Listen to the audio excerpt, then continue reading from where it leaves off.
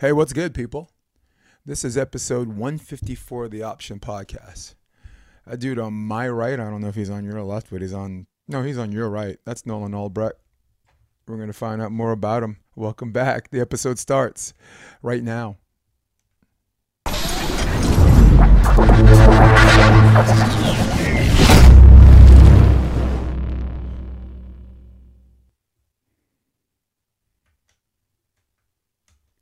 Guess who's back?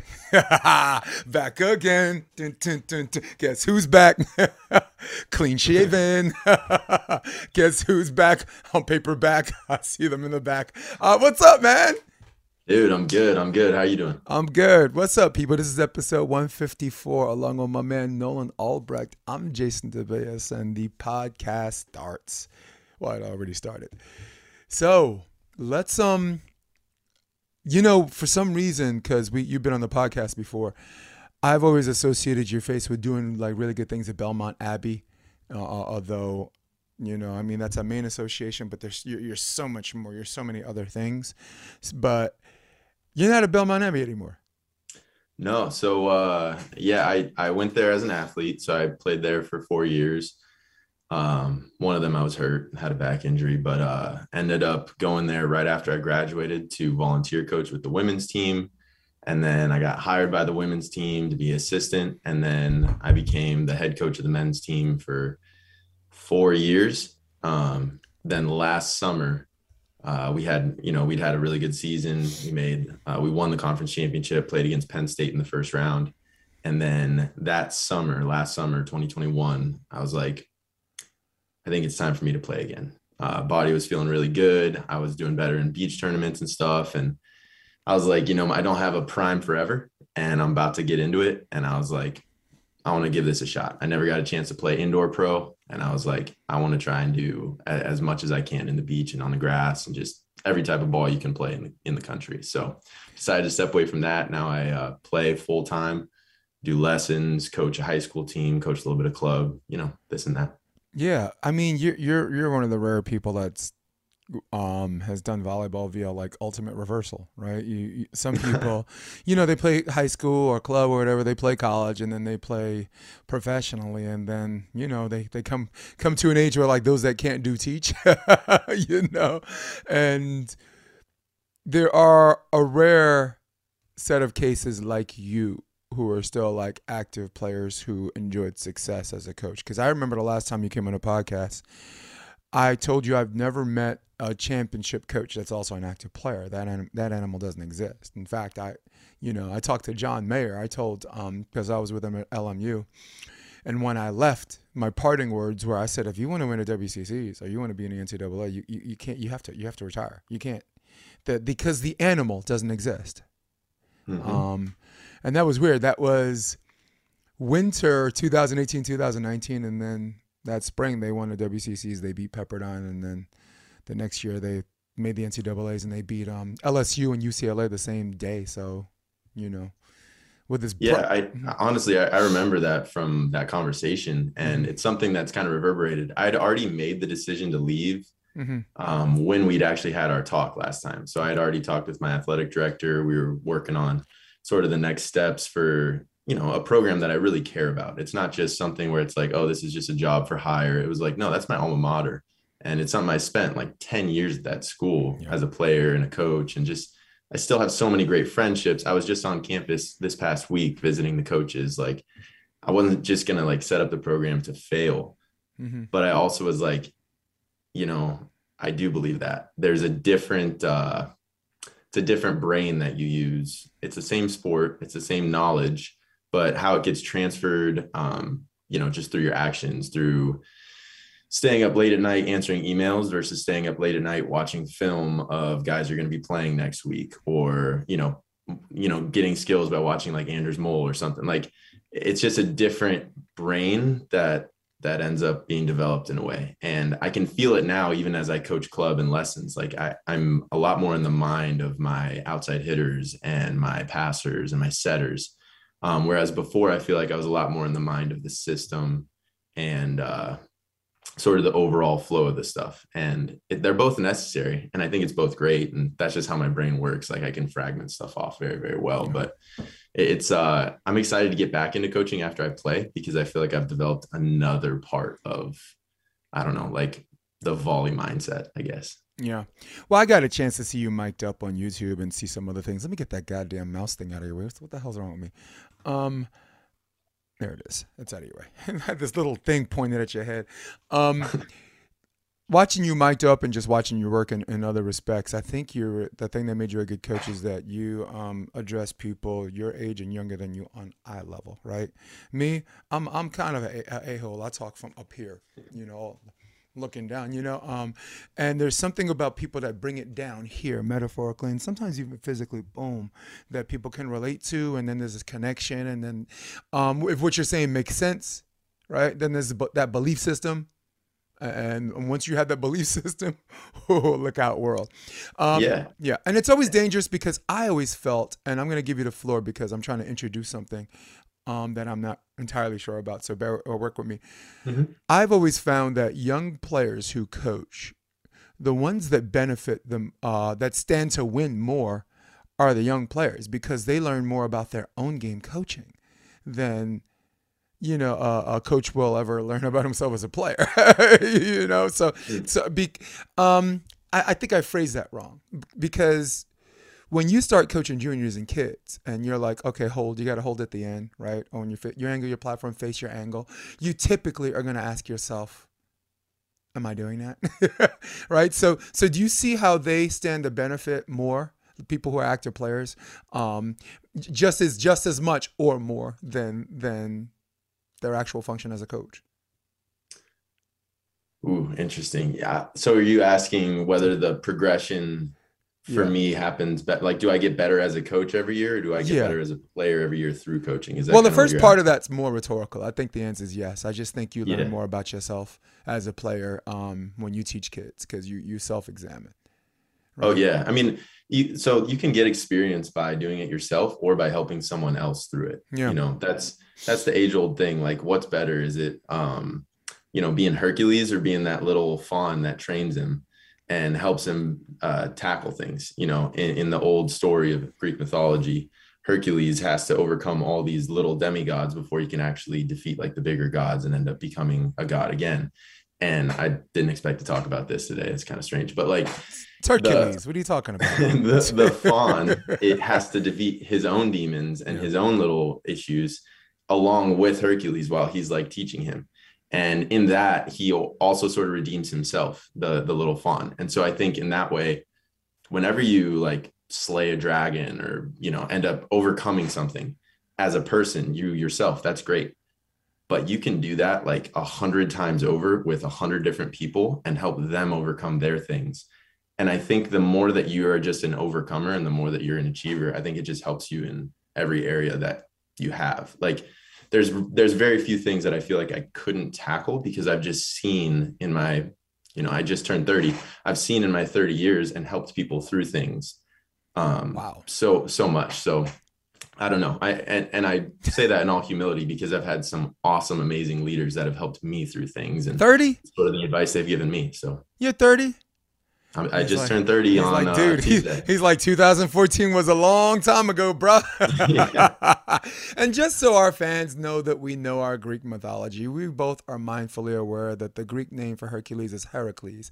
Hercules is the Roman name, but we just did that so y'all would know what the hell we talking about. Because it's Disney, man. Yeah, the Greek name is Heracles. I know. I know. Pinocchio has a different name initially, but right? I don't know what it is. Yeah, who knows? And they figured he might be Italian, right? Pinocchio. Que bueno. Ecco bravo.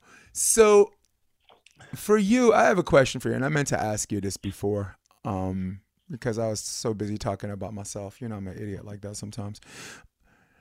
All right, I'll say it about myself and I'll translate it to you. One of my biggest strengths as a coach is I personalize my work. My work doesn't stop when I leave the gym. It doesn't stop when I leave the video room. I have, from this very command center, is everything a volleyball, commentator, coach, or whatever needs in this very goddamn room. And I know you had like emotional investment because Belmont Abbey was your your alma mater, and it wasn't just a job. All right. At the same time, my biggest weakness was I personalized my work. How much of that, what I just said about myself, applies to you or has applied to you pretty much, I would say, let's just say last 5 years, an assistant to like a head coach or whatever. How much is your strength? First of all, is any of this ring a bell to you? Yeah. Is your strength and your weakness the same thing? Yep. And to what end?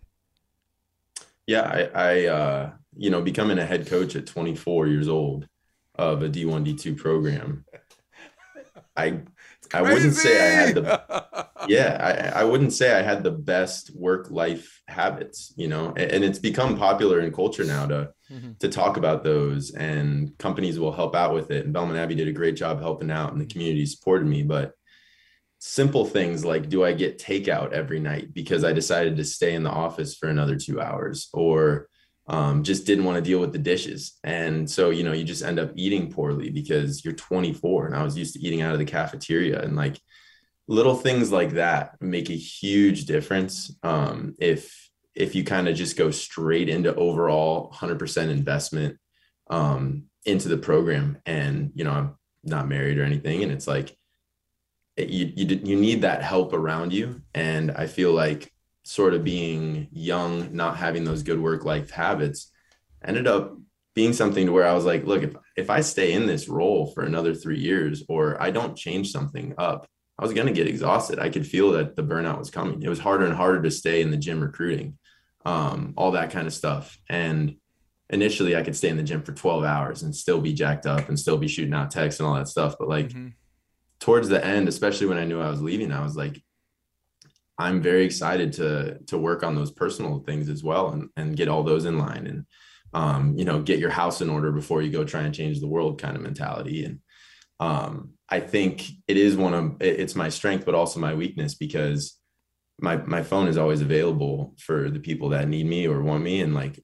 I feel like coach is a similar thing as like doctor or captain or general or whatever it be. Like, you never take away that title ever. It's always on you. Whereas you could be, I don't know, a computer technician, and you kind of check out from that job at the end of the day. I mean, you're still probably going to have way better tech at your house than I do at mine, but there's certain jobs to where the title doesn't follow you around. And I think as a coach, it does. I think as a volleyball player, it doesn't. That title really doesn't define me in many ways, because there's not as many people depending on me, and I don't feel that like responsibility in the same way. So I've had to learn through that. And I don't think I would have even known that I was gaining, 20 pounds over the course of like 3 years coaching. Like, I was 240 by the end of my coaching career. Now I'm back down to like where I should be, which is like 195, coaching 200. Gets you like, fat, dude. I was a big boy. Dude, coaching gets you fat. Or if you're naturally a skinny guy, coaching gets you skinnier, right? Like Drew Hamilton, skin and bones right now. John Mayer, right? Stiff breeze. But then, I'm like, Dane, watch yourself. Yeah, you do. Todd, And you gotta have what enough, you doing? you gotta have enough truth tellers around you to be like, hey, bro, you hitting the gym? Like, what's going on? Like, the athlete in you hasn't stopped. Like, where's that appetite athlete hasn't? Right The athlete's appetite still hasn't. Yeah. And I got like 22-year-old guys that I'm traveling with, and they're eating 2 burritos from Chipotle every time we go. And it's like, well, I guess I could eat, double chicken on my burrito bowl. Like, there's all that kind of stuff. So, well, there's also, I don't know if there's a science behind this, but I'm gonna give you my bro science. All right, it's got to be true, bro. I think as a coach, when you're coaching kids, you kind of work up the same appetite, but you're not doing the reps. And I think that's one of the big things that come into play. So me, when I first started coaching, I blew up to 265 pounds, dude. But I got it figured out.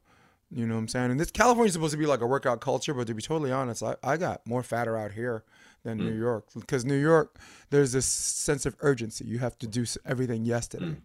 Out here, everything's like, You know, someone's supposed to deliver something to 2 hours late, and I'm like, you're supposed to be here 2 hours ago. They're like, chillax, man. I'm here now, man. You know, Yeah. it's just, you would love and hate this place. No, Oh yeah. It's yeah. it's my favorite and least favorite part of being in the South. It's my least favorite, but also my favorite. Being a Chicago kid, Yeah. everything's like boom, boom, boom, Yes. let's go. Mhm. Down here, it's like, now how y'all doing? Like Yeah. y'all doing? You want some more fried chicken? You want some more Yeah. fried food? Like it's great, but it's also, a curse. I'm gonna time this so I could delete this part later. But it's like, good morning, my neighbor. Hey, fuck you. Morning. 15 minutes. We're good. So Yeah, I got to send this to my mom. yeah, nah, yeah. Believe me, the radio version will be unedited. As far as dealing with the loss, and I think this is where I was talking about personalizing my work. Like, you want it for these kids so badly, all right? And when they don't get it, and you want it again, you want it for them this badly. It freaking hurts, dude. And that's from my aspect why personalizing my work is my weakness. I can't, I have to be able. Well, this is distant past. I'm a little bit older and I'm a little bit grown now, but how do you deal with that? How do you compartmentalize with that? Because from what I know about you're teaching someone, they're learning something, and you see they want it in a bad way, and sometimes they don't always get what they want. Does that hurt? Rhetorical question, because that's what I'm doing in my 2-part questions. I'm asking questions we already know the answer to. And second, as time goes, is time the best healer, or is time the best way to have you compartmentalize with that emotional investment? Yeah, well, I will answer in 2 parts. One, Let's do the easy one first. Yeah, easy one is like, yeah, you always hurt because you care. And anytime there's some care, there's a tug. And there's a tug on the heart and there's a tug on the actions if you're, well adapted to how you should be as a leader.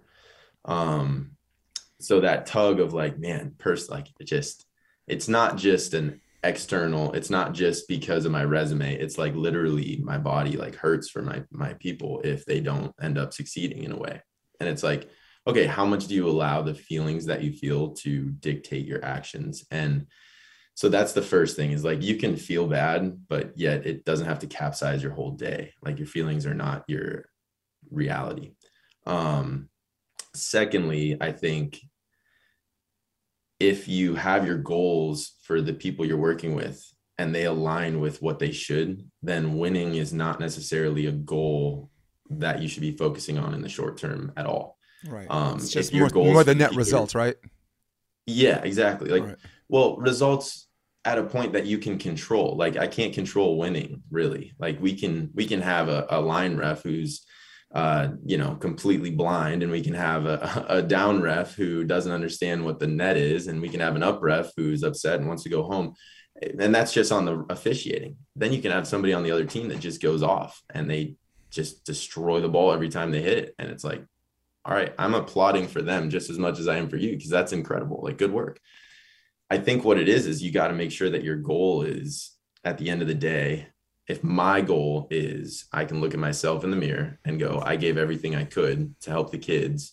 And part of helping is allowing them to fail in a comfortable manner, to where they know they can try and they can accelerate and they can move through things that they never have before. And I won't disown them or bench them if they're trying it, whether that's practice or games. And I think that's a big, I guess, context that you want your team to be in, is that like malleable, can grow, is not judged based off of their results or their stats, but based off of their attitude and their effort. And I think if that's your goal and your team gives your attitude and effort, and then you can look in the past month and go, that's where we were, now we're here. And I see a nice little upward tilt going on to where next month it's going to be here. Then you can go to bed and you can rest and you can go, I trust that my athletes want to be here as much or more than I do, because they show up every day. And then you can go, okay, it's all going to work out, because athletes end up working it out. Humans like love getting better. So I just have to like leave it in the hands of God, leave it in the hands of their desire to get better, all that stuff. And As long as I'm judging their attitude and effort, then I'm okay. And they will allow me to do that. And any athlete will.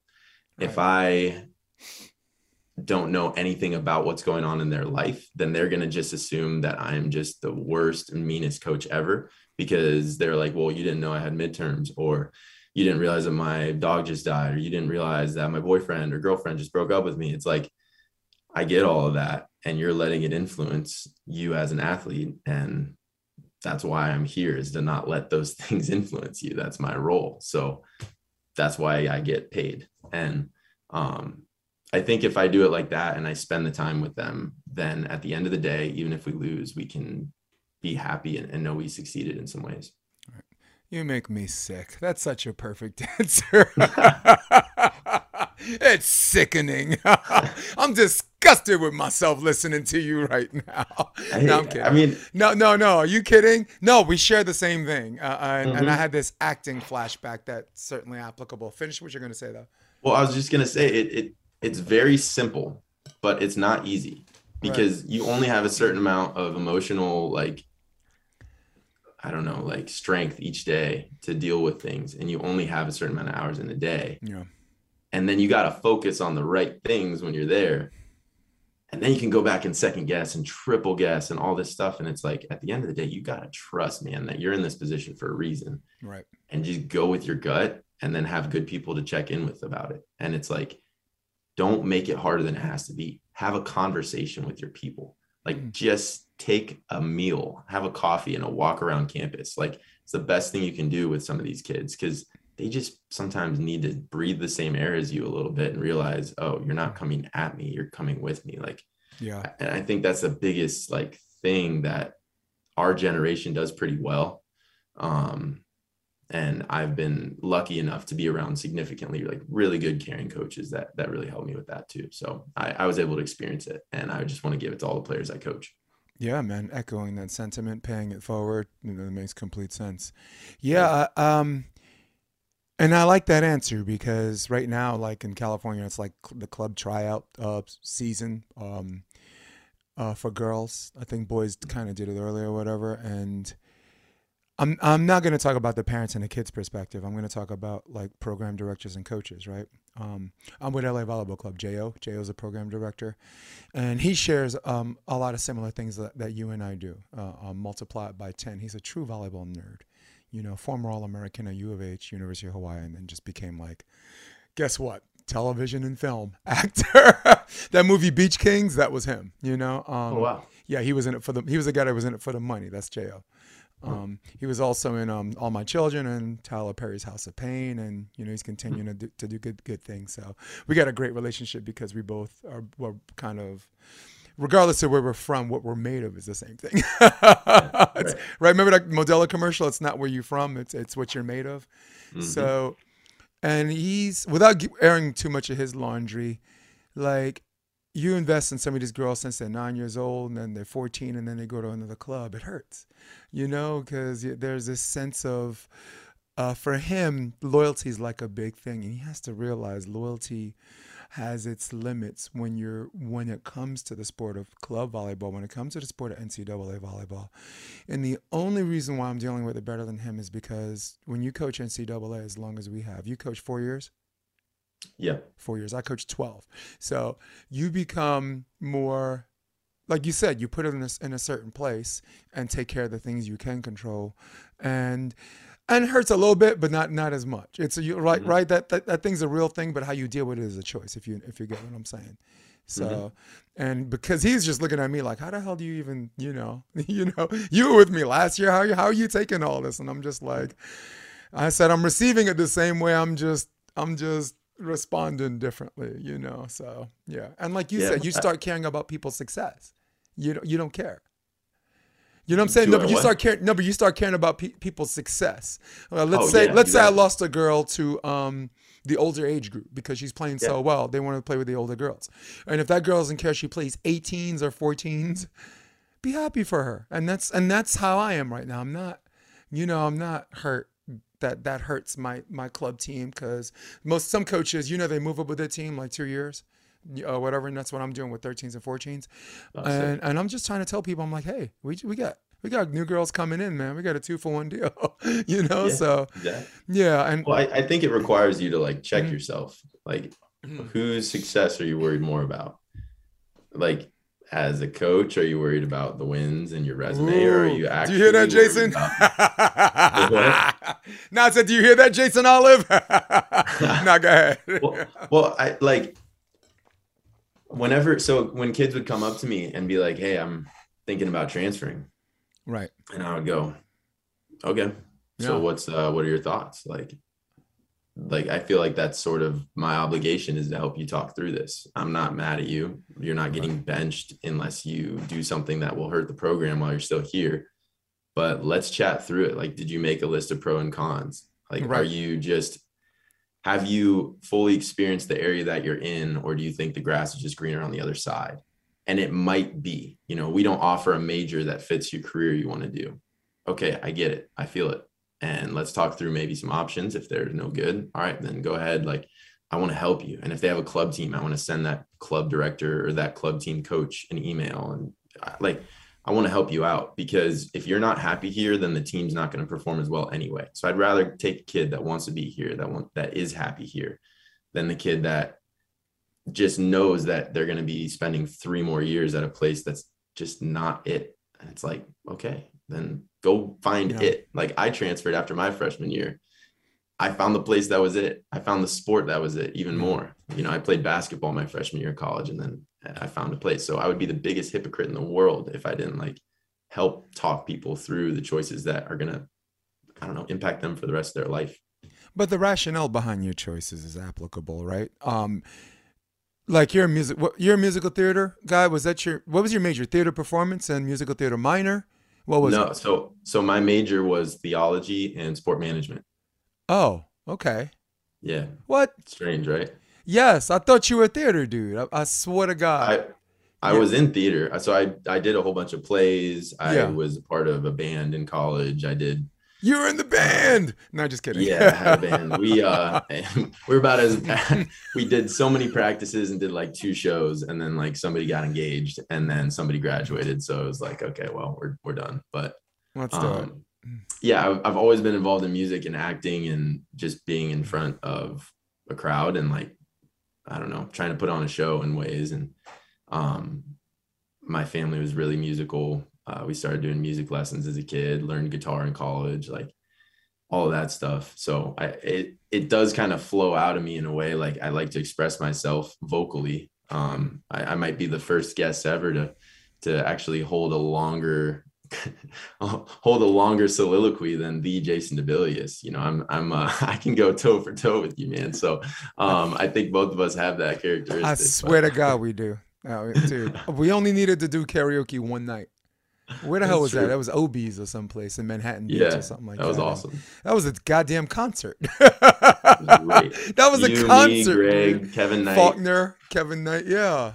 Oh, it was great. Faulkner with his Sinatra, dude. It's a big old Papa Bear surprising people. Dude, Greg Faulkner sang Black and Gold. Yes. And Ooh. I'd not been familiar with that song. I'd heard it, but I've hadn't only really heard it any from listen to him. it. And he was like, "You're not really here." I was Yeah. like, When he did that, I went boom.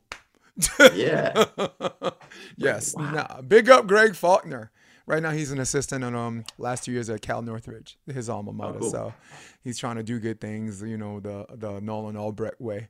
So look, talking this kid, I want to get back to this kid, like talking kids in and out of transferring or whatever, because I think we stumbled on something special. Hmm. How much? Let's start with the collegiate level, because club. I'm going to do a study on girls club, because all of those girls are straight A students. There has to be some cross correlation of the discipline of going to club and doing well in school. Varsity, you're going to find plenty of dummies. All right, don't get me wrong, but club.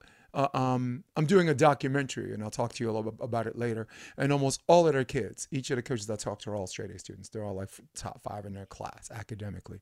But let's do college first. How much does student athlete, right?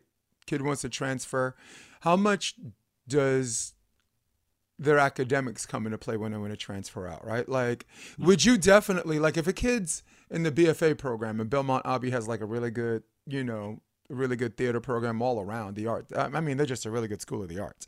And he wants to go to Loyola Chicago to study swimming pool maintenance, or theory of plowing. How much of your does your common sense come into play at the same time? Sounds and not be biased towards wanting to keep the kids staying, if you know what I mean. I make sure that my bias in my role as head coach is to make the program as good as it can be. Right. You know, all these other guys that committed to play there committed to play with other really good players. And so there's a certain obligation there of like, hey, this is my program that I'm in charge of. I wouldn't be doing it justice if I didn't try and keep all of our talent here that initially wanted to play here. So I have that bias going into it. I know that. Then there's all the little things that are like, well, I don't want to be known as the place where people always transfer out of. And there's that, you know, there's that side, which is another part. But then there's the bias of, I want to be in this kid's corner because I don't know if he has anybody else, he or she. Like, I don't know who else is going to give them appropriate, good, solid feedback. And I wouldn't, 10 years from now down the line, am I going to be proud of keeping the kid at the school that didn't necessarily want to be there? Or am I going to be proud of the fact that now he's graduated with an awesome finance degree from a school down in Texas that he talked to me about, and now he's doing great. This is an actual story of a kid who still texts me. Like, I think you have to look at the context of what are the available options in your area that could, I don't know, supplant the transfer. Like, you don't need to transfer. You could stay in the area. Charlotte, North Carolina has awesome banking. Our industry of banking is phenomenal. And if you want to go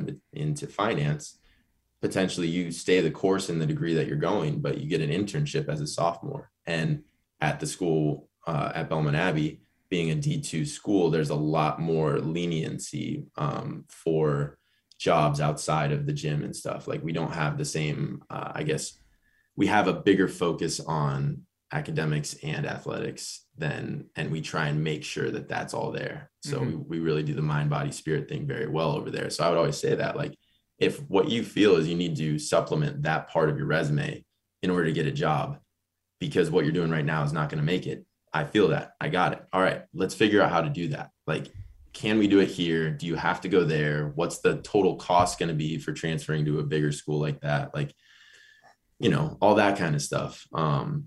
And just make a pros and cons list. And I literally, I'll tell you a story. Like, when I got to Belmont Abbey, there were 6 kids on the roster and 2 of them were going to be seniors. And we had a decent incoming recruiting class, solid guys that were signed. But I was like, we don't really have a culture. And of the guys that were already on the team, of the 6, 3 of those guys had already applied to other schools and were thinking about leaving. And we'd already lost 3 guys that had transferred to other schools of that class. And our really, really good player that we had that ended up being like an insane player, he came to me and he was the last one to talk to me about his plans for next year. And I'm just going, I'm waiting for it. Like, I'm just waiting. Hit me with your best shot. Yeah. Yeah. Like, goodness gracious. Like, he's just going to come in and be like, I got to go. And he did one day and he like broke down in tears. He was like, I don't think I can stay here. Like, I think I have to go. And I was like, I think we need to go on a little bit of a walk. Like, let's just go take a stroll. Like, give me your thoughts, man. Like, why do you feel this way? And is it true? And I didn't put any pressure on him. I just said, I don't feel it's just if you leave this place without doing an appropriate, like, literal pros and cons list. And I was also like, dude, you're a stud. Like, you are a baller of an athlete. You can go to this public school and play club and get a good degree. And you're going to dominate everybody. You're going to be the man for a little while. But you can also dominate after college is over at a different place. And I was like, you can also dominate here. And remember all the good things that we have that you haven't even tapped into yet. And I was like, just come back to me after the weekend. Like, take your time, talk to your people. I'm not afraid. Like, I know the worth that this school has. And I know the worth that I have as a coach and what the program is. And I know the worth you have. So, like, I trust you to make a good, smart decision. And I just want you to come back to me after the weekend and let's chat. And he took the weekend, came back and he was like, Coach, we're going to make this program great. I'm staying. Like, I'm in 100%. I'm all in. Oh my and God. it was the best thing we could have. I mean, Yeah. he helped form the sort of the new face of the program. So in other words, in the beginning of the conversation, he was crying, and at the end of the conversation, you were crying. Yes, exactly. I called my mom and I was like, Mom, like, yes, we're not going to be horrible next year. Like, yes. I did it, Mom. No, hey, well, look, kudos to you for like creating this environment. That's look, a lot of NCAA programs, it's so intense, and like you said, the pressure to win and have successful programs. You're just happy to have an environment that's not toxic. Never mind the polar opposite where you had this emphasis on finding different ways to grow physically, mentally, psychologically, and good. That's probably explains why you guys have been did so well at the end. You had this nice gradual build up that whatever, yeah. Yeah, I mean, we still put out elite level athletes too. Like, we had 2 guys on the USAV collegiate national team back in 2020. I think the only other program that had multiple was Stanford. And we had 2 guys on that team. Andrew Kohut just graduated last year. He's playing overseas now. Nice. Liam Maxwell is one of the best. Yeah, he's a baller. Like, we're putting out really, really talented kids out of the program. And it's also like, we're not forcing it out of them. It's like, you want to be here. We're going to put you in a phenomenal environment to do that. Now go make it happen. Like, who doesn't want that challenge? What great athlete doesn't want to be at a place that goes, hey, Tiger, get out of the cage. Let's go. Like, release. Come on. Yes. Like, that's the best thing you can do. It really is. It really is. And you just mentioned some pretty good ballers too. Yeah, Stanford, big up to them. They produce a lot of good athletes. I have one of my best friend's sons, Lucas Turner. That's Wendy Jones' kid. Wendy Jones from the Optimist Journal, Be Better. That's her son. He's a starting oppo at Stanford. And her daughter's playing for Hector at TCU. So she's one of these. Cool. She's one of these power moms. She's just spouting out. She's a volleyball baby making machine. And she's got another kid in the house that's like 6'6", who's like 15 years old or whatever. So, but I don't think he's into volleyball. But I really, before I go to the Pottstown Rumble, I want to talk about theater. And I want to talk about some of the things. You had your guitar. Show everybody the guitar. Is it over there? Is it next to you? Right here. Uh-oh. He said show the guitar. Get out. Oh my God, is that wait. I gotta go full camera. Is that guest celebrity appearance? Yo, Fornaciari. What's up, man? Hey, you never know what you're gonna find down here in Charlotte. Dude, I got something to show you. Where is it? Hold up. Where is it? I got my camera. I'm gonna show my camera. I will always associate Marc Fornaciari's face with this. Drink responsibly, people. Drink responsibly. So, Mark, this is my new present. A not weighted keyboard. I'm doing a documentary called Club Coach. And and some of the composition of music I want to do myself because I play piano for 3 years, clarinet and this and that. But wow, hold on, wait a second. Now you're making me go Pottstown Rumble, guys. For the people watching, these 2 guys right here are the 2021 finalists for the Pottstown Rumble. Marc Fornaciari and Nolan Albrecht. Nolan won it. I didn't win it. Well. Look, he had to get a coach, like you to show him how it was done. There is no doubt since I got you here that him winning this year had so much to do with the way you guys played last year. Talk to me a little bit about that since I got the both of y'all here. Well, I think you go first, Nolan. No, you go, Mark. Yeah. He's got it. Go ahead. Well, I think for him it was the experience factor. He had been there once. We had taken, I think, 5th.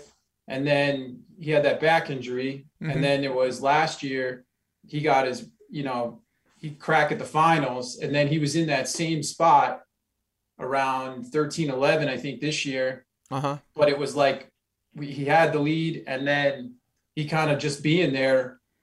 It was like he was in cruise control the whole time. He wasn't really nervous. Nice. And then he did a great job during pool play too of he took care of business. I mean, they blew out everybody. So they were the one overall and had a real good, easy, not easy, but like had a way better path and didn't really get tested until they got to Beans and Dave Evans. So that helped. Yeah. Cam Beans is really, talk about someone that put the physical in, like off the court, just to make sure he was physically prepared. And I know he wanted bigger results, and I hope that I want him to just keep what he's doing because I see a better version of himself. And sometimes when it's not working for you, sometimes you take a downward spiral because the muscles between your ears is going to mess with your physical. So on another note, Cam Beans, keep doing what you're doing. Since I got both of you guys here, Mark Burek once told me like the path, like the cracking the code for the Pottstown Rumble and being one of the last teams there at the quarterfinals every year. Cause you notice it's like the usual suspects. When I played in the early 2000s, it was like, I took fifth. And the year before and the year after that, it was always the same bunch of guys. Five of the final 8 teams. Mark Burek told me, there's power in the serve. Like trading side outs on this kind of quasi low net, you're not going to get a lot of blocks. You're not going to get this and that. So how much does the jump serve come into play for you guys playing this? And I'll remind everybody, big court, side out to 15 on the most humid month of the year in Allentown and Pottstown, Pennsylvania. Talk about serve. I mean, as far as serve goes, you battle all game and all match, especially to get a real point in that format. Right. And you got to dig. And normally the dig's hard to control. Court's so big, they can hit it away from you. And then to get a good set that you can really just unwind on, you got to have a lot of discipline in your footwork, stay behind the ball, whatever, and then take a big crack. Okay. And that's just to score a real point off of a dig. Why don't you try and take a huge swing when you know where the ball is going to be off of your toss and your footwork can be perfect and you can basically view your serve as an attack. Like I get set on the right side and I feel awesome. I get set out of the middle. I feel great. Ball's right where it needs to be. It gets set on the outside. It's like game over. Why can't I do that from behind the service line every single time? And in that way, it kind of saves, like, let's say I miss or whatever, I miss 4 serves and I get 2 aces. Like that's a great percentage when you're playing outdoor volleyball because it's such a slog of a tournament. It's so long. You're saving your partner's legs from jumping. You're saving your legs from running down balls off the block. You're saving a lot. So yes, you're giving up points or opportunities to score by missing a serve every so often. But you save so much by getting a real point with just one jump. And Mark kind of taught me that. We played a couple tournaments. He's like, it's just the best, back in when I was like 23, he's like, it's the best way to score points, save jumps. He's like, I don't have to do anything. Serve in the block, right? The 2 fastest ways to serve in the block. Mark, you mentioned something that he was in the similar situation this year as he was last year that might have, a couple of years ago that might have halted his winning success that he was able to conquer this year. Talk to me a little bit about that more. You talked about a 13-11 lead. Was it something that he blew a couple of years back that he 2 years ago patched through this year? We were down, then we came back, and then we got up 13-11 after he got an ace. And the next one, he got Andre out of system, and all Andre could do was shoot it over. He picked it up and then rolled high line, but rolled out. And then the next play was a double. So then it's a 13-12 switch versus 14-11. So that was a big momentum shift. And then this year it was around 13-11, and you could kind of sense there was going to be a play. And there was an overpass, and he was up at the net. And instead of, dunking it or hitting this ball out, he just put it away for that point to make it 14-11 with the pressure now on Cap and Miller, where I think if he maybe wasn't in that, he might have came off the net and passed it, or might have made an error. Nice. But he kind of took it in his own hands. So Nolan, I also learned something from Mark too. Nothing like a good sugar-free Red Bull to help the serve and help the Pottstown. Well, I'm trying to give up the energy drinks as much as I can. But. Dude, yeah. I mean, let me tell you something. I remember I was watching a documentary on Stone Cold Steve Austin, and there was some kind of energy drink that all of the fighters were having, and he just had a I don't know. He couldn't stop moving. He was like shaking uncontrollably, and he really had to get off that sauce. In addition to all the other sauce wrestlers are probably on. So, Nolan, did you feel physically the same as you did last year? Did you feel better? I'll move the camera. I got it. I can move the camera. There I should find a chair. like that. There we go. Dude, ladies and gentlemen, exiting is the great Marc Fornaciari. Mark, miss you, man. Stay up, man. What's that? Stay up, brother. Miss you, man. Miss you. Stay up, brother. Oh, I was gonna find a chair. Oh, come. Fuck it. Yeah. I was like, hey, sit in for a bit. Yeah, he got to sing some songs though. Did you? He knows, how did you the feel stories physically? better than I do most of the time because my memory kind of goes as I'm playing. So Mark's got the best outdoor volleyball memory there is. So Right. Talk to me about your how you felt physically coming in to Pottstown this year as compared to last year. just so much more in control. I knew how I was gonna feel all day long. When Mark and I played on day one, so this was 2021, I cramped up in pool play. Right. And so like I just didn't do as good of a job taking care of my body and stuff. And then day two, I was able to sort of find the groove and I was all right. But this year I'm in a lot better shape. I have a lot more control of, I don't know, just like what I'm doing, when, and all that stuff. And also, I mean, having Tomas as a partner too, like he helps with a lot of that stuff as well. Like I can't discredit his abilities and everything. But I've just been able to learn so much about game management and tournament management from playing with guys like Mark that have done it forever. Just knowing like, hey, don't sleep on a couch the night before the Pottstown Rumble. Get a bed, you know? Man. And so we got 4 dudes in a room. But we're all sleeping on a bed, you know, and it costs like $250 a night to get a hotel there. But if you want to make, you know, the difference between getting $6,000 and $10,000, I mean, you got to take that. You got to pull that trigger. Man. Dude, you can't pay for peace of mind, dude. Yeah. Let me tell you something. I did a documentary. I drove to 13 different cities, and everywhere I went, I'm like, dude, just spend the money. I doled out first class, you know? And again, I'll be more than willing to talk to you guys more about that later. But right now I got 2 rock stars and I want to talk more about you guys right now. But cool story because we have a lot of mutual friends. You guys know Jeff Schitzel from New York or Connecticut? This Jeff Schitzel. Do you know him, Mark? You know a little everybody. Yeah, the lawyer from New York. Yeah, he had always invited me to this tournament in Lake George. It was 4s. It was beach 4s. And we invited this guy from Germany. He's like 6'8". And he was in the same room where someone was snoring, right? So he ended up sleeping in the dog bed, like this bed with the dogs. And when he woke up, like you said, he had spasms. We had to, you know, you have to suction cup him. You ever see those guys with no shirt and they got circles all over their body? My goodness. And I'm like, dude, next year, because this guy was a tool, man. This guy basically determines if we win or lose. In beach 4s, you guys all know. In beach 4s, the difference between high-level teams and regular teams are the middles, right? And losing this guy, you know, for 2 sets or 4 sets, we missed pool. We were 5-3, and we lost the tiebreaker because he missed that. So I'm just echoing the sentiment that you guys were talking about. Oh yeah. Yeah. Let's go back to the serve. I strongly believe on the beach scene, and I've been hitting more beach out here in California than I have grass. New York, you know, East Coast. I'm kind of with you guys. The difference between some of these mid-level open players and like the top 8 is this. I've always felt is the serve. If you play a CBV out here, if you play like local open tournaments, Huntington's got a big one coming up. Everyone can set. Everyone's got nectar hands. You know, you can always enlist a cave troll to block, right? You know, you're always going to have a rock star outside hitter, former college player that could hit. And serve rules the day. How much do you guys agree with that? We can explore grass, which we just did. We can actually close the door on grass. And let's talk a little bit about the beach.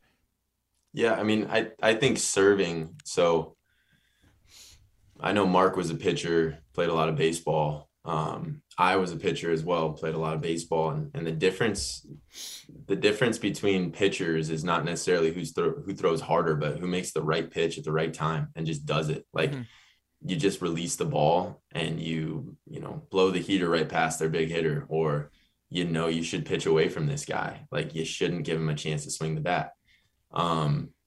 And I think working the count is a way. Like, the game is just a big, long at bat, basically. And I think if you think about the other team's court, look at it as a strike zone. Like, yeah, you're going to miss one or two high, but are you setting up something later? Yeah, you might miss one or two in the net, but are you setting up like that deep, high, floaty serve into the wind later in the game?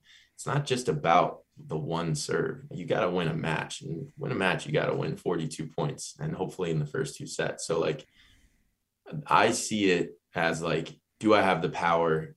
Absolutely. I have a really good, like, a lot of power on my serve, and like, can I do it consistently and aim to both sides and the middle and short? And am I expanding it? And do I spot a weakness and exploit it? And can I have the mental wherewithal to not necessarily only do my favorite serve every time, but do the serve that they don't want to see? Like, can I do that serve every time? And it's going to change depending on wind, depending on personnel and all that. But that's literally what I go back there and go, this is the ball they don't want to pass. That's the ball I'm going to give them. And How do you, I think, go ahead. Sorry. it's like, I don't know. That's my mentality, I guess. How do you, as a coach on all levels, you coach club, you coach NCAA, how do you teach it? Talking through it and letting them be the one that decides the zone. Yeah. Like, I tell them who their, potentially the other team's weakest passer is. I will tell them, depending on a rotation, hey, let's serve it over to the switch. Like, if they're in row 1, let's get it at that 0-1 that's stacked up on the right side. Like, let's exploit that. But I never give them like just a zone. They need to think back there. They can't just toss the ball and be Bam Bam from the Flintstones, just rock 'em, sock 'em serves over. Like, be a fighter. And a good fighter isn't someone who throws the hardest punch. A good fighter is someone who can dodge and dip and like knows how to exploit the other person's weaknesses and has balance. And so I'm not the guy that's just like, hey, zone one. There's very, very few times that I will actually call a serving zone to a player. Most of the time I'll go, this is the spot on the court, or this is the person we need to exploit. And we're giving the ball to the All-American libero way too much. So you guys need to figure out how to stop getting the ball there and get it to someone who can't pass. No doubt. No, I got that. I mean, for me, for juniors, it's one of the things I find myself saying the most. I mean, you could tell people 10 different things. But for juniors, I always tell my players, like, who are missing, I'm like, physically look with your own 2 eyes where you want to go. All right. Don't give it away. I mean, from 60 feet away, they're not going to see exactly what you're looking at anywhere on the other side. Look at it. And now that you have a vision, now you have a visualization, right? Mm-hmm. And from that point on, just 100% concentration on the ball. Because I tell people on the court move all the time, but does that spot stay the same? The answer is yes, right? So that's just on a juniors level, on a more simplistic thing. Because if a kid's thinking serve the line and the line is an inch thick, you're gonna freaking miss, right? But if you're thinking position 1 left shoulder, or position 1 right shoulder, and if they miss a shoulder, it's still a competitive serve even though they miss. That's at the juniors level. Now at the collegiate level, and I'm gonna give you the floor, so keep your thought. At the collegiate level, I tell my jump servers or whatever, allow your technique to get stronger as the game goes along. Like you just said, if you in a fight, if you go for the knockout, you're probably gonna lose a decision. So, Mark, we're both MMA fans. Mark, and we can co-sign on that. So it's one of those things where I literally tell them, you can slow down your swing a little bit, keep your contact. The ball still has some movement on it, and if you are who you say you are, the technique will get stronger in its own. So, sorry, you had a thought. Yeah, I mean, it's a mental thing. So, like, if your technique is off, if you're contacting it way above your head, sometimes you can't tell that you're doing that. So you need a mirror, and a coach can be a great mirror. I think that's what I tried to do with my athletes more than anything, is just kind of be a mirror during those mental things. And if there's 1 or 2 little tweaks to make, then do that. But it all happens in practice. Do you give them pressure opportunities in practice, or do you just say, hey, 5 minutes, serve and run and shag your ball? Because as if that's game like at all. You're going to go back there, unlimited amount of serves. You got the 3 kids that are by the ball cart just tossing and serving as many as they can with no thought about where the ball's going. I mean, that's like me going to the driving range for golf and buying 100 balls and just hitting them as hard as I can all over the place. Like, how am I going to get more precise and better at golf? Yeah. It's like, I just hit 4 cars on the highway. That's great, but sorry, I'm not a better golfer. Someone gets hit. Sorry. No, go ahead. Yeah. So like, do you put your players in a position to where you feel the weight of your team on your shoulders behind the service line, and you can practice what that feeling is like? And you can only do that with like, okay, you can do it in 2 ways, negative repercussions or positive repercussions. I'm behind the service line. If I make this serve below the height of the antenna into these cones that are on the other side, a 6x6 circle, if 3 of us make it in the first 5 attempts, we don't run. That's like the negative consequence. You know, it's like, let's save our team from running. And then you have, all right, if we do this, you guys get to pick the next drill for 15 minutes. Like, how do you end up rewarding your servers for the responsibility that they feel, and then teach your team to put the right type of responsibility on the shoulders? Like, don't be making jokes while they're back there serving, unless it's super serious and they need a joke. Like, I don't know. Like, I even did it with Marc in the semis of the Pottstown Rumble. We were playing against, who was it? Joyner and yeah, I told him this story. Yeah, Joyner and Friend, and I was like, hey man, it was like 11-11 or something, or 12-11, I think. Right. And I was like, hey man, I get these next 3 aces in a row, and I get $1,000 more than you, and we win. And Marc's like, hit me with your best shot.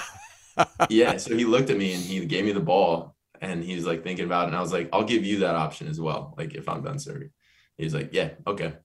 So I go back, I rip an ace, I rip another ace. But at that time, it wasn't the semis of the Pottstown Rumble, right? It was just me betting against Marc, like just as a fun story and a good joke. And if you can get your mindset right to not go, the team's depending on me. Oh man, what if I blow it? Oh, Kyle Friend's really good. What if I serve it to his like platform? You got to get your mindset in a place where it's like, I can be free with this serve. I can just be a beast. And it doesn't, like, I'm beating Marc right now in a way. He's my teammate, but I'm trying to beat him with this, like getting an extra 1,000. So in a way, you gotta have some of those little tricks. I would tell the technique wise, if you're serving a topspin, you want to serve and focus on the power as well as like a placement.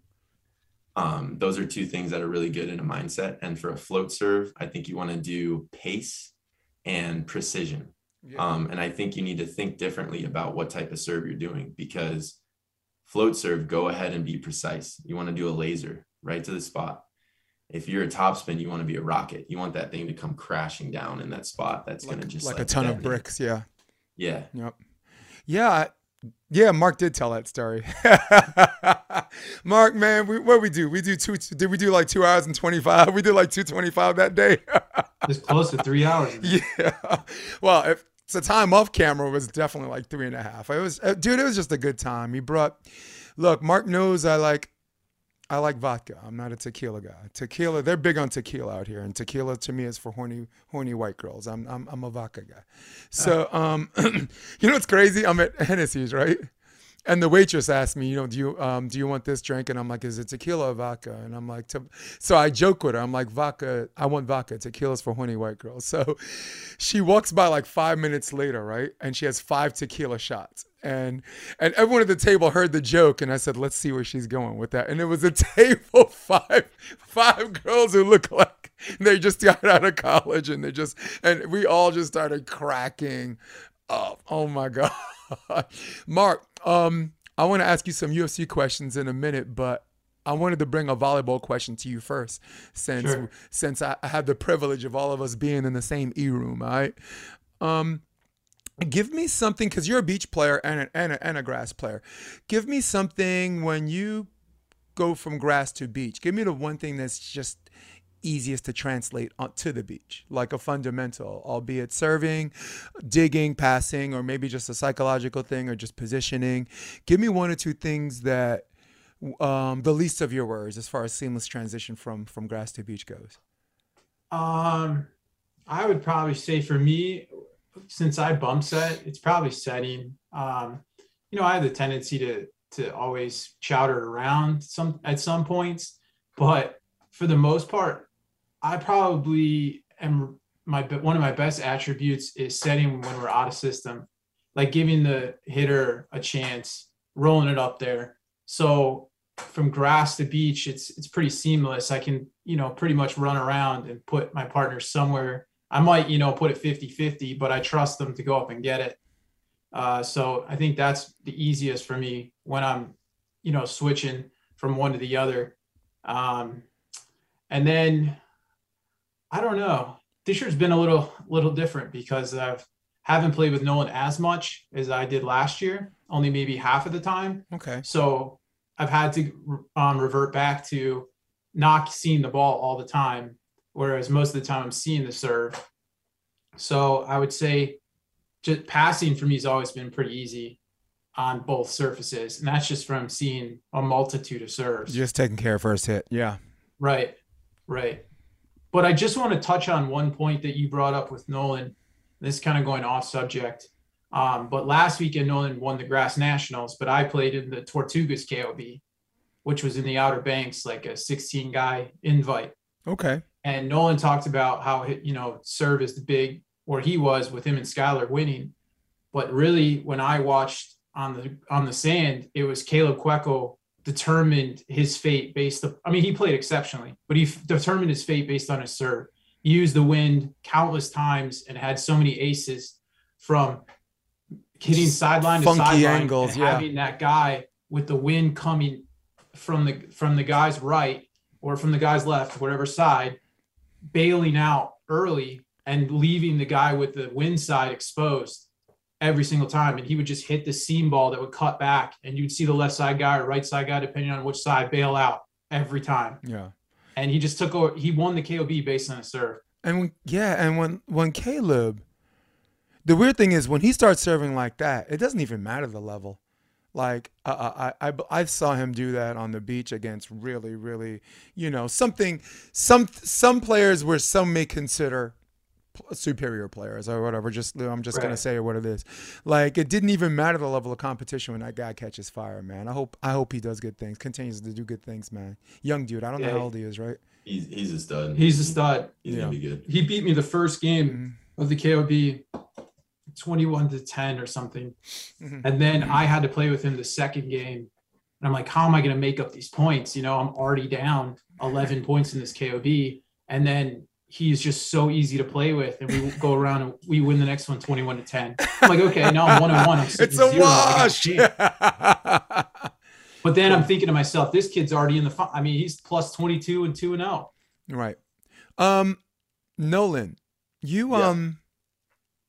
you go from Pottstown Rumble, and a couple of months later, you're in Manhattan Beach, right? Sorry I didn't get a chance to spend some time, man, because last year, we got to sing or whatever. I was coaching clinics because LA Volleyball Club has a beach. We're trying to introduce a beach thing. Dane Blanton's figureheading it, so that really means I'm coaching it. Okay, so let's just call that what it is. And I was also coaching Jeff Samuels and Vaughn.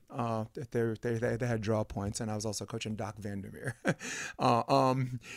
But from Pottstown Rumble to Manhattan Beach, what are one or two things that you have to be mindful of? And again, we're just educating people who are experienced in this. Our audience is all different levels. So we're really giving an education on pretty much grass to beach. So as you answer this, I want that in your mindset. What are one or two things you're like, all right, I'm going to Manhattan Beach. These are things that I got to be mindful of and make sure my legs or my mentality is ready for this. Yeah. Initially, I wasn't going to go to Manhattan Beach because I wasn't going to have enough time to get used to the surface, the deeper sand, as well as the wind, and get enough touches. But it ended up being where my schedule allowed me to go and get there early on Wednesday. And who'd you play with again? What? Who'd you play with again? Remind me. Tomas Goldsmith. Oh, shoot. Good stuff. Yeah. So I think initially I wasn't going to go because the prep is so big. You can't, I'm not a good enough athlete, and I don't know if many are to where they can just get in the van and just go and just sleep wherever. So that's a big thing. And then I would say sort of my success in the grass and my ability to play well there there's lots of things that transfer over. So like serve, receive, passing is pretty much the same. I think setting, like Marc was saying, setting is there's some differences depending on the wind and stuff, but like pretty much it's, you know, can you trust it? Can you put it up there for your partner? For me, it was getting stopped on defense and running down the ball with all the shots that happen in Manhattan Beach. There's just a lot more high rolls or like cutties and stuff like that. Whereas in the grass, it's pretty much a swing every time. Right. So that's a big difference going from the high level grass to the high level beach, is just getting stopped and trusting that your blocker is going to take away some of those, you know, the low blast away swing. Right. And then you can get on your horse and run the ball down. Yeah. Also, I have a lot of work to do in that area. Right. And I know it, but it's one of those things to where each winter I've kind of worked on one aspect. Like I worked on my setting a whole bunch last year to get to this year. And that's what I'm going to be working on this winter, is just getting stopped and then going and sort of trusting it. Well, the common denominator, what you just talked about, is getting stopped, because getting stopped, just educating our audience, allows you to make one move to the ball where you don't have to make a second move. Sometimes you guys are superior athletes, and against some competition, you can make the second move and get away with it, right? But the higher the level of competition, the more dependent you are. So training yourself for high-level situations and knowing your limitations of such, right? You get out there. I think that's what you're alluding to. You get out to Manhattan Beach and you get enough repetitions where I'm like, do I have to cheat to get this? or why would I cheat when I haven't tested myself to do this or that? So I totally, you know, again, just bringing the audience back, you high level, low level, whatever, all to one collective consensus to understand that. So how am I doing so far? Yeah, it's good. Yeah. All right, cool. Marc, before I forget, man, Sports Debate Tuesdays back, and me and Rob are gonna do a pick six for UFC. What's the pay-per-view's coming up October 22nd. So I want some of your picks from top to bottom. Could you do? So I'll give you a little 10-second funny story. Tell me. Yeah. We were at the Myrtle Beach Open 2 weeks ago, and I'm sitting next to Taylor, and Taylor goes, man, I can't wait for these fights tonight. I was like, what fights you talking about? He's like, yeah, the UFC. I was like, oh, who'd you take? This is when like Mackenzie Dern was fighting. Yeah. And he was like, oh, I got Oliveira in a part. I'm like, dude, they don't fight for 3 weeks. He's like, what are you talking about? I was like, yeah, look it up. I know. Yeah. I was like, Mackenzie Dern fights tonight. Yeah. And he looks on his phone, comes back, and he's like, oh, man. Yeah. And Grasso fights tomorrow, right? So I just glossed over an event that's happening this Saturday. Alexa Grasso and Araujo. Also, I think Cub Swanson's fighting too, isn't he? Yeah, Swanson against Martinez. So that's happening as well. It's cool, that's man. Tomorrow? That's tomorrow. Yeah. We're pre-recording, guys, so however that math. But you're talking about next weekend. Yeah, next Saturday. It's a pay-per-view. And I know I probably won't get to talk to you. So that's the only reason why I'm jumping ahead on something I deem a little bit more important. So I'll go. So for main event, Oliveira and Makhachev. I'll go Oliveira. I'm going Makhachev. Let's just do two more. Let's just do the top two because there's two belts. Sterling and Dillashaw? Sterling. Yeah, he's dirty New Yorker, man. Wow. Sean O'Malley takes a step up. Petr Yan? I think Petr Yan. Petr's going to school this dude, man. Petr does everything a little bit stronger, faster, and... Yeah, and I like O'Malley's confidence, and I hope his confidence doesn't get shot after what's about to happen to him this weekend. He wanted to step up. Dariush and Gamro, that's a good one too. I like Dariush, all-purpose fighter. Chuk again against Faro. Oh, this is the one. Sean Brady against Bilal Muhammad. This is a step up for Sean Brady. Yeah, that's a good question. Is Bilal just going to kind of decision Brady out, or I don't know. I don't think Brady's fought the level that Bilal has. But Bilal might be looking ahead of Brady. It's true. And Brady's got power in both hands too, man. Right. I mean, he's a short guy though. But Bilal's got a strong chin. I don't know. Yeah. I mean, I like Brady with the upset. I think Bilal's looking ahead, like what could be on the horizon if he wins. He's got Chimaev. He could basically go on the mic if he wins and say he wants anybody because he's kind of earned it. Mm-hmm. Let me cool, man. I'm also going to do NFL Pick 6, and I'm going to text you next week. This week, we're going against the Crabs. We're going. Oh yeah. Trevor and Taylor are doing the NFL Pick 6 against me and Rob. So. And That's I was actually love. trying to set up my sponsor set up like a winner take all, like a $4,000 thing, but I'm trying to work that out today and tomorrow to see if whatever. So, but next week I wanted to get with you and you do an NFL Pick 6 or whatever. Yeah. Because I do a volleyball guest every week. So cool story. And I wanted to ask Nolan a question, but you mentioned Taylor Crabb before, and you also mentioned that there are certain players that kind of like just show up to a tournament and just kind of like figure it out, and they do well. First time I met Taylor Crabb, New York, AVP 2016, right? He's playing with Spencer McLaughlin. Yeah, and you might know him. He's Spara's assistant at UCLA. He was an assistant, then he was at Cal, now he's back with Spara. He's really the secret sauce behind that, to tell you the truth. No disrespect to John, but that dude is bright Hawaiian dude. So they're playing in the qualifier. Crabb has a hoodie on, kind of like yours, texture-wise. It's 90 degrees in New York. It's hot. It's sticky because New York 81 degrees feels like 100 because it's sticky. And this dude's not even sweating. Low pass, 2-ball shot. Low pass, 2-ball shot. And the whole time they're doing this, they're playing the song Dirty White Boy by Foreigner, and they looped it 4 times. So I got 2 things from this. I'm like, dude, Taylor, he's talented, and he's not just gifted with good partners. He just, he just picked up his Hawaiian buddy and qualified for the draw in New York. And 2, from now on, every time I see Taylor's face, I think of the song Dirty White Boy. And I've called him that when I call some matches, the dirty, good shot for the Dirty White Boy. And everybody's like, what? Dirty White Boy? Dude, I got flagged from Instagram for that, for hate speech. Really? Yes. Yeah, But then well, I sent him a started calling video. I sent him a video of Foreigner, the song Dirty White Boy. And I said, apologize. Yeah. Apologize. Sorry, go ahead. Dang. Well, no, I mean, I call him that, but I never even heard the song. So that's just what I call him. He's dirty, dude. It's such a perfect song for him if people could just lighten up, dude. So do you have a guitar with you, and I know you're into music. Do you take songs and do you like make your own rendition of the songs? Sometimes. I do. Yeah, I definitely do.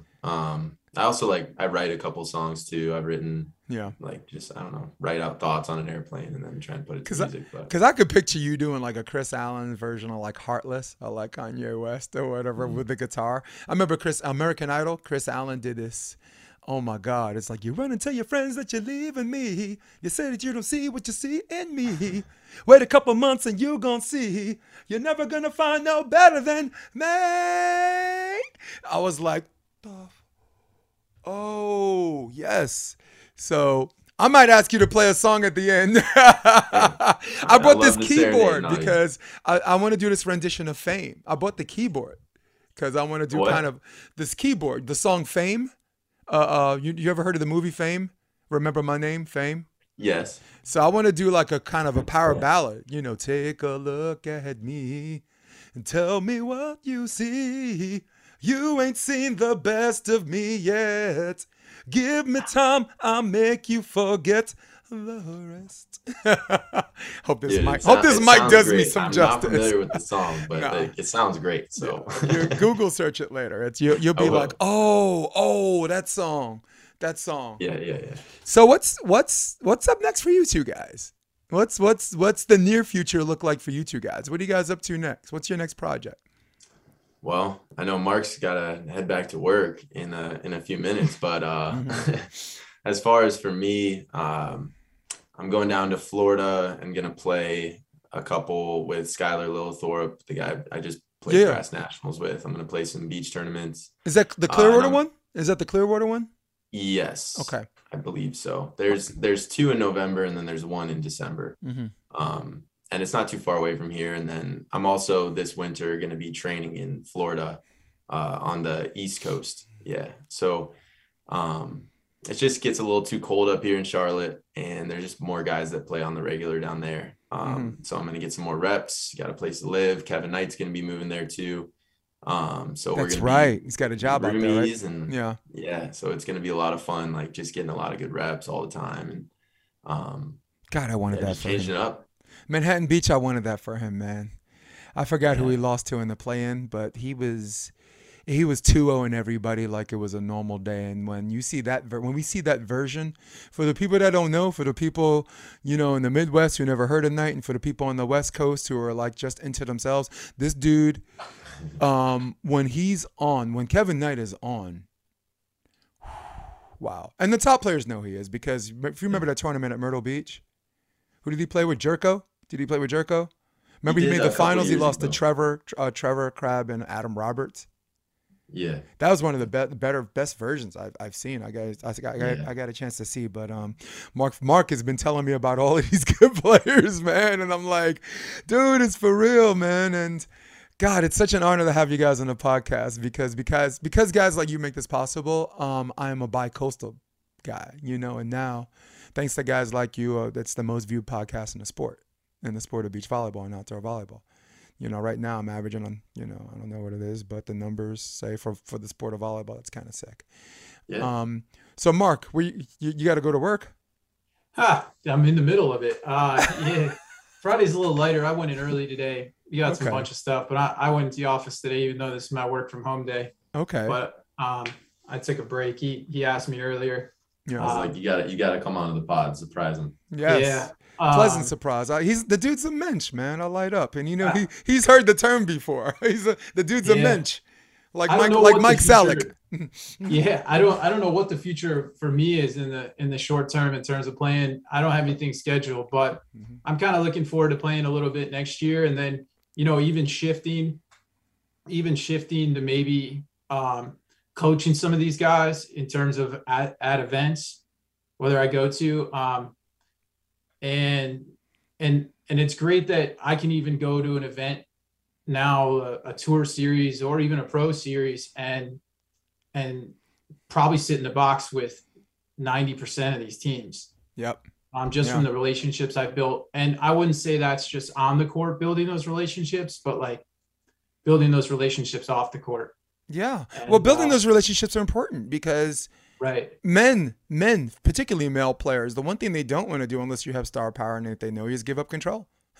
Right. Okay. I was coaching Jeff Samuels. He's the biggest control freak probably in the sport of beach volleyball. But because we know each other, we actually did some good things. And honestly, I don't know. It was more disappointing that we fell short against K-Spear and Allen. We had a great game plan. I want to show you a pull chart later. I have on my phone, which as volleyball players, actually, I want to show you now. So, Marc, finish your thought, though. And I would say a lot, and I think my approach, if I went into that, wouldn't be so much of, hey, let's dial up the, let me tell you what you're doing wrong, because I think a lot of players know what they're doing wrong, but maybe more of just inspiring them to play better, and then the things I see in the holes in the other team that they may not see, and then how do we capitalize on that? Right. Just a different approach. And maybe just having that third person in the box that's riding with you in this situation you're in. Dude, fresh eyes. Like from the outside looking in, a lot of the coaching going on now is, hey, not necessarily let me show up for a paycheck, but more of let me tell you the X's and O's and what you're doing wrong, and not riding this journey with the other two. Mm-hmm. Yeah. Look, fresh eyes is the main reason why people even have people in a box. Right, I mean, Jason Lockheed, is he going to have more experience than Nick Lucena and Phil? Probably no. Right. But the IQ qualifies as high enough, right? What's his name? Jose Loyola. I mean, I don't mean to be disrespectful, but I never really consider him a real coach as much as I consider him a winner, like someone that he has a winner's mentality, and that translated well to coaching. And right now they got Leandro, that's my coach of the year. Yeah, that dude's a savage, and I know him very well. And all those Brazilian guys came in together, but fresh eyes is important, man. Fresh eyes is a real thing, man. It's the reason why Eric Baranek, right, was able to be with Julia Scholes and like Urango. That was Urango's first one, Atlanta, right? And we were all happy for her. We're long timers, Marc, so you know the journey of her reaching up to try to grab that brass ring so many times and it slipped through her fingers, and now we don't have to call this girl silver medalist, second best, runner up. Congratulations to her, right? So, but I wanted to show you something, Nolan. We had a video room against K-Spear or whatever. This is the reason why we decided to serve K-Spear. We knew, one of my 13-year-olds came up to me and said that K-Spear has a mathematical pattern. And I was like, math? This is math. This is volleyball, right? She says, no, every fourth shot, he goes high line or power line. Cut, cross line. Cross line. Every fourth shot. And then I get a text from Chris Vaughn. Yeah, he says 75% of the time this guy goes cross court. And I said, you say 75%? So me and Jeff were in the video room, and we argue about something. He's like, hold on, too fast, too much information. I'm like, just listen, dude. So we played it up like that way, right? And I want to show you the pull chart, because I did a pull chart. I didn't start doing this until I was at LMU with John Mayer, but I'm going to zoom in on this pull chart. Like that. Sorry, let me show you camera 4. And look at this. Look at this. Look at this stuff. Look at that. This is Jeremy. This is serve receive. Look at it. It's so anything that's looped, that's curved is a shot. Anything that's straight arrows is power. And cross line. Cross line. This is his transition. He likes to transition, goes out of the middle, and then, waits for his call and this and that. Transition digs from pulls or whatever. He'll lean more towards the middle, but everything. Receives serve over here, goes to the pin, goes to the pin, goes to the pin. And that's why we decided to serve him. This is why we didn't serve Billy Allen. Oh, yeah. That's sick. Do you think that's ridiculous. You see, that's a bag of guys with white lab coats, man. You do not want to be in that guy's head. Go ahead, Mark. Do you think that's two reasons for that? Do you think that's because Jeremy falls in love with the come in wrist away? Yes. That you see him do so many times in warm-ups, or do you think, and maybe two, is it predetermined in his head before he even goes up? This is the shot I feel most comfortable with. I'll do the shot no matter what. It's already like predetermined before he even goes up. Absolutely. It's something that he did at UCLA, and it's something that when he translated to the beach, that's given him success. And even the best players have something we call a visualization. It's like, I'm visualizing cross court, and if it's there, take it. And if it's not, now what? Split seam, this, deep corner. Now you're scanning from right to left, because some high-level players do that, because for them, they'd rather deviate from something that's on the court, that they know is on the spot that's on the court, rather than in-air decisions where they don't really have a grasp on what's below. And next thing you know, that ball's barely out. That ball hits the top of the tape, rolls back at you, like stupid stuff like that. So even the best players, as a reset, have this visualization, because even if they don't hit it, they're veering away from something that's on the court.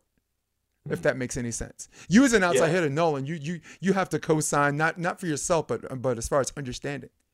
Yeah, I think you also get a little bit of an itch if you hit the same shot 3 times and it scores, 3 times.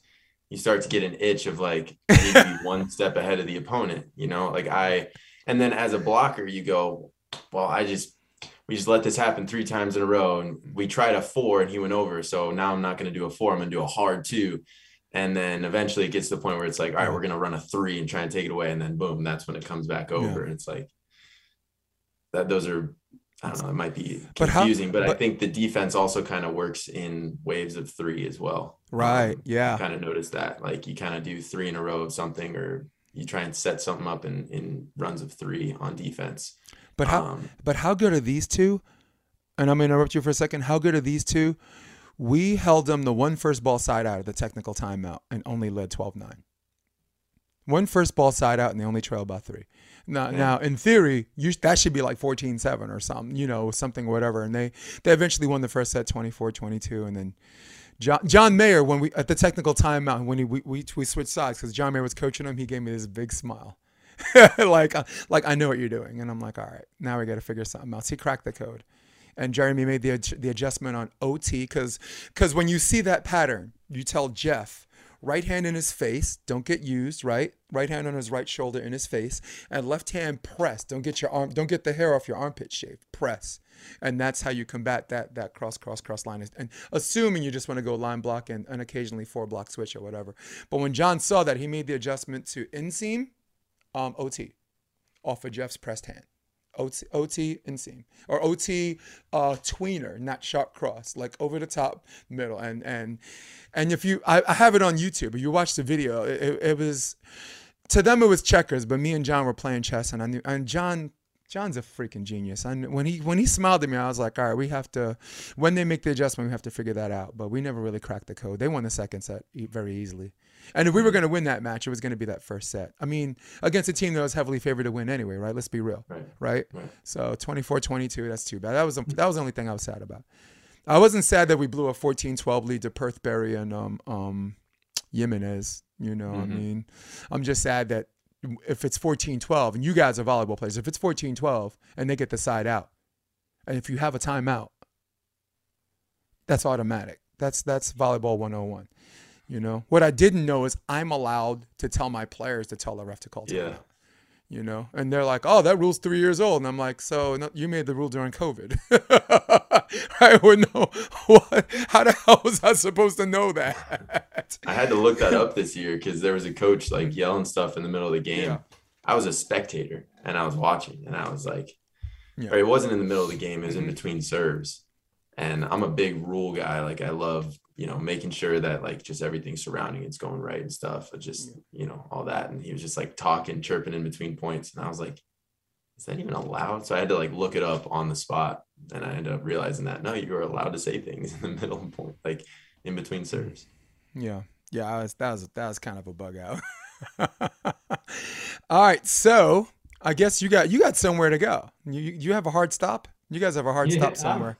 Yeah. I got to get this bush chopped. I'm not going to show you what's under this hat, but it is the biggest Jufro you've ever seen.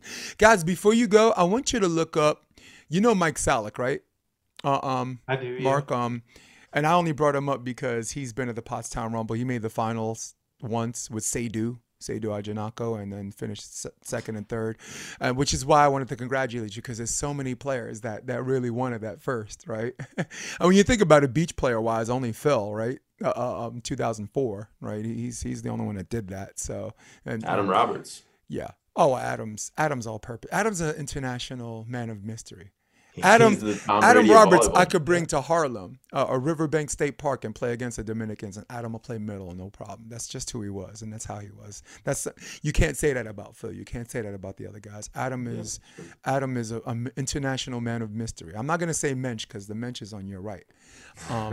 But I want you to look up Mike Salick because he was on the New Yorker, where he's coaching his high school, and they found a way to like segregate the team. Like half the team, they made two teams where like one team was like mostly white and the other team was like players of color.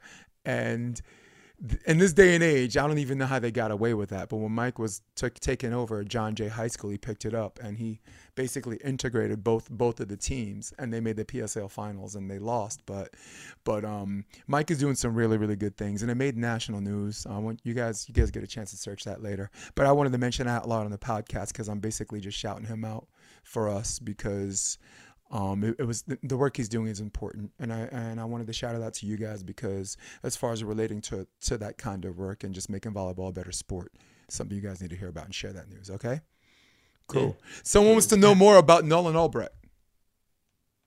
Who wants to know more? I do. I'd love learning more. Yeah, man. So where do they look? Gotta talk it through. Where do they look?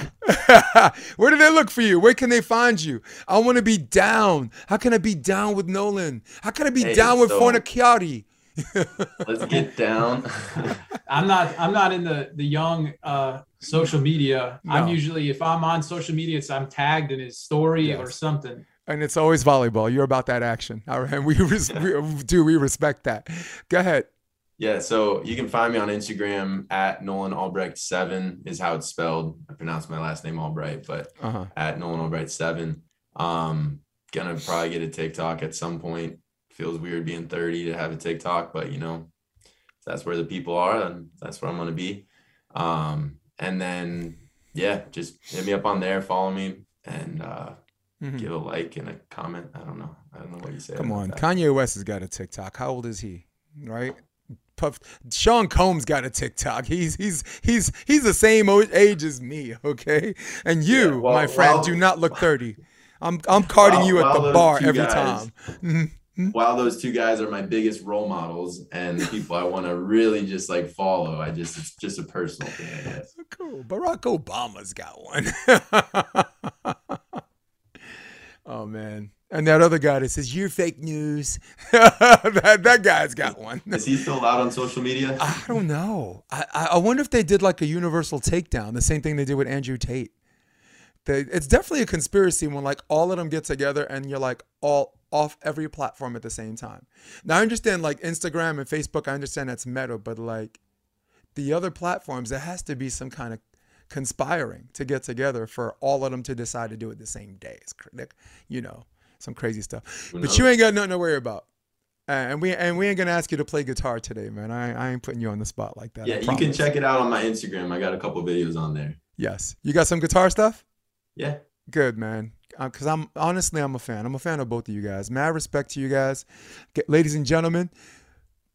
These guys might love you, but I don't love you. All right. In fact, I'm out of here. In fact, I can't stand any of you guys. So for all of you at home, for all of you on your iPads, for all of you on your desktop, who runs the world? Old school, baby. Old school. From my man Nolan Albrecht. Okay, I finally said it right at the end. And for the mensch, Marc Fornaciari, I'm Jason DeBiz. We're going to hit my music. Stay with me after this. And we are... Come check out the Option Podcast on optionvb.com. It's also available on iTunes and Spotify and on YouTube under the NY Varsity Sports handle. You're going to love what you hear.